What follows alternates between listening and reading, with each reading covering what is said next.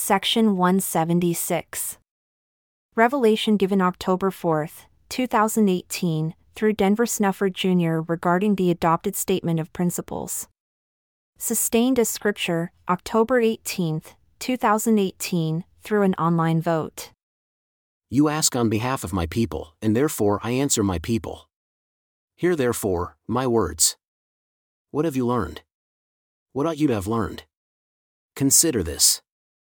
A master called his servants and told them, I send you to a far-off land where there is no stone, and command you to there build me a house.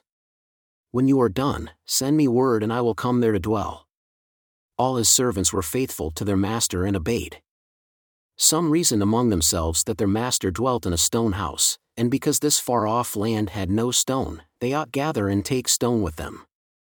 Others reasoned among themselves that because the master said there was no stone, there must be trees, and therefore brought axes and tools to build a wooden house. And yet others reasoned among themselves that they should go and see the place their master had chosen, not knowing beforehand what would be there. The first group gathered stones as they traveled, with great difficulty in their chosen labor. The second group went with haste to the place, but found no trees with which to build a wooden house, and their tools were of no use. Their plans having failed, they remembered their fellow servants who gathered stones for a stone house and returned to join their labor. Returning, they met the group planning only to go to the place and do as their master commanded. Those returning said, We have seen the place. There is no stone and no trees there with which to build a house. We return to help gather stones. Come with us. Those going replied, Not so. We will see for ourselves the place the master has chosen and then obey his command. Those returning said, You are foolish, for the master said, There is no stone there, and therefore must want us to bring stone. The servants departed, one to see the site chosen by the master, and the other to join those gathering stone. When the servants arrived at the site, they too saw there was no stone for a stone house, neither was there wood for a wooden house. They pondered why their master should choose such a place for his house. Looking about, they saw the place was high and lifted up, as if the whole world could be seen from the wondrous place. An approaching enemy could be spied from a long distance. They said, Surely the master has chosen a place of safety, peace, and beauty. Our master was wise in choosing this spot. He must also have been wise in commanding we build here his house. What are we to do? Ought we also labor to bring the distant stone? But among these servants, some began to prepare the ground, clearing a place to build the house. As they moved away the grass and brush, they found there was clay suitable to make bricks with which to build a house. They told their companions, See, there is clay here. Let us make bricks and build the master a house from what we have found here on his chosen spot. And so they made bricks, laboring, digging, shaping, and drying. These servants reasoned among themselves that the labor would be better done if their fellow servants joined them. They sent messengers to those laboring to bring stone. The messengers told their weary fellow servants, now moving a great mound of rock, that while they were still distant from the place chosen by their master, work on his house had begun. They said, Come now quickly with us, for we have found clay to make bricks at the place the master has chosen, and with you we can accomplish what the master commanded.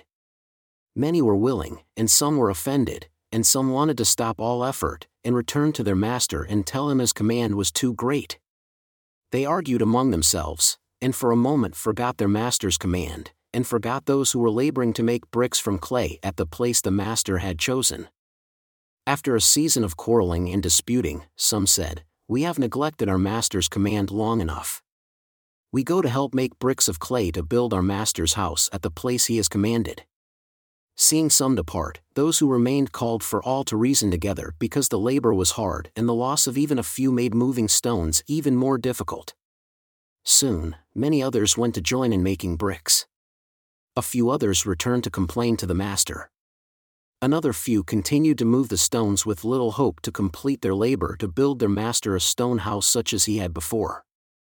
When the house of brick was complete, all the servants returned to tell their master as they were commanded. Returning, they came upon the place where those few remained faithfully moving stone. Many had compassion on their fellow servants and began a new labor with them. a messenger was sent to tell the master his house was finished. Those who had compassion said, "The master's house is finished. What need is there for further labor to carry stone for the house? Let us not waste the effort of our fellow servants who have labored hardest, and we will put the stones to good use." Hearing the work was complete, the master, with his household, departed for the new house. On the way, they found the pathway improved by stones laid to pave the way. The master was pleased, and said, "I asked you build a house at the spot I had chosen, and this you have now faithfully done. But you have also made a stone road in place of the old pathway to a place where there is no stone to use. Well done, my faithful servants, for all of you have labored to do as I have commanded, and proven your faithfulness. I will accept the house and the road, that none of your labor be lost. I ask again, what have you learned? What ought you to have learned? I say to you that there is need for but one house, and I accept the statement you have adopted, and approve it as your statement to be added. But I say again, there was honor in the labor of others. Whereas I look upon the heart and see faithful service, many among you do not look at, nor see, nor value what I the Lord love in the hearts of my people. As I have said before, I say again, love one another, labor willingly alongside each other. Learn what you ought, and when I ask you to labor, do so wisely, even if you know not beforehand what you will find. I do not ask what you cannot do. Trust my words and proceed always in faith, believing that with me all things are possible. All who have been faithful are mine.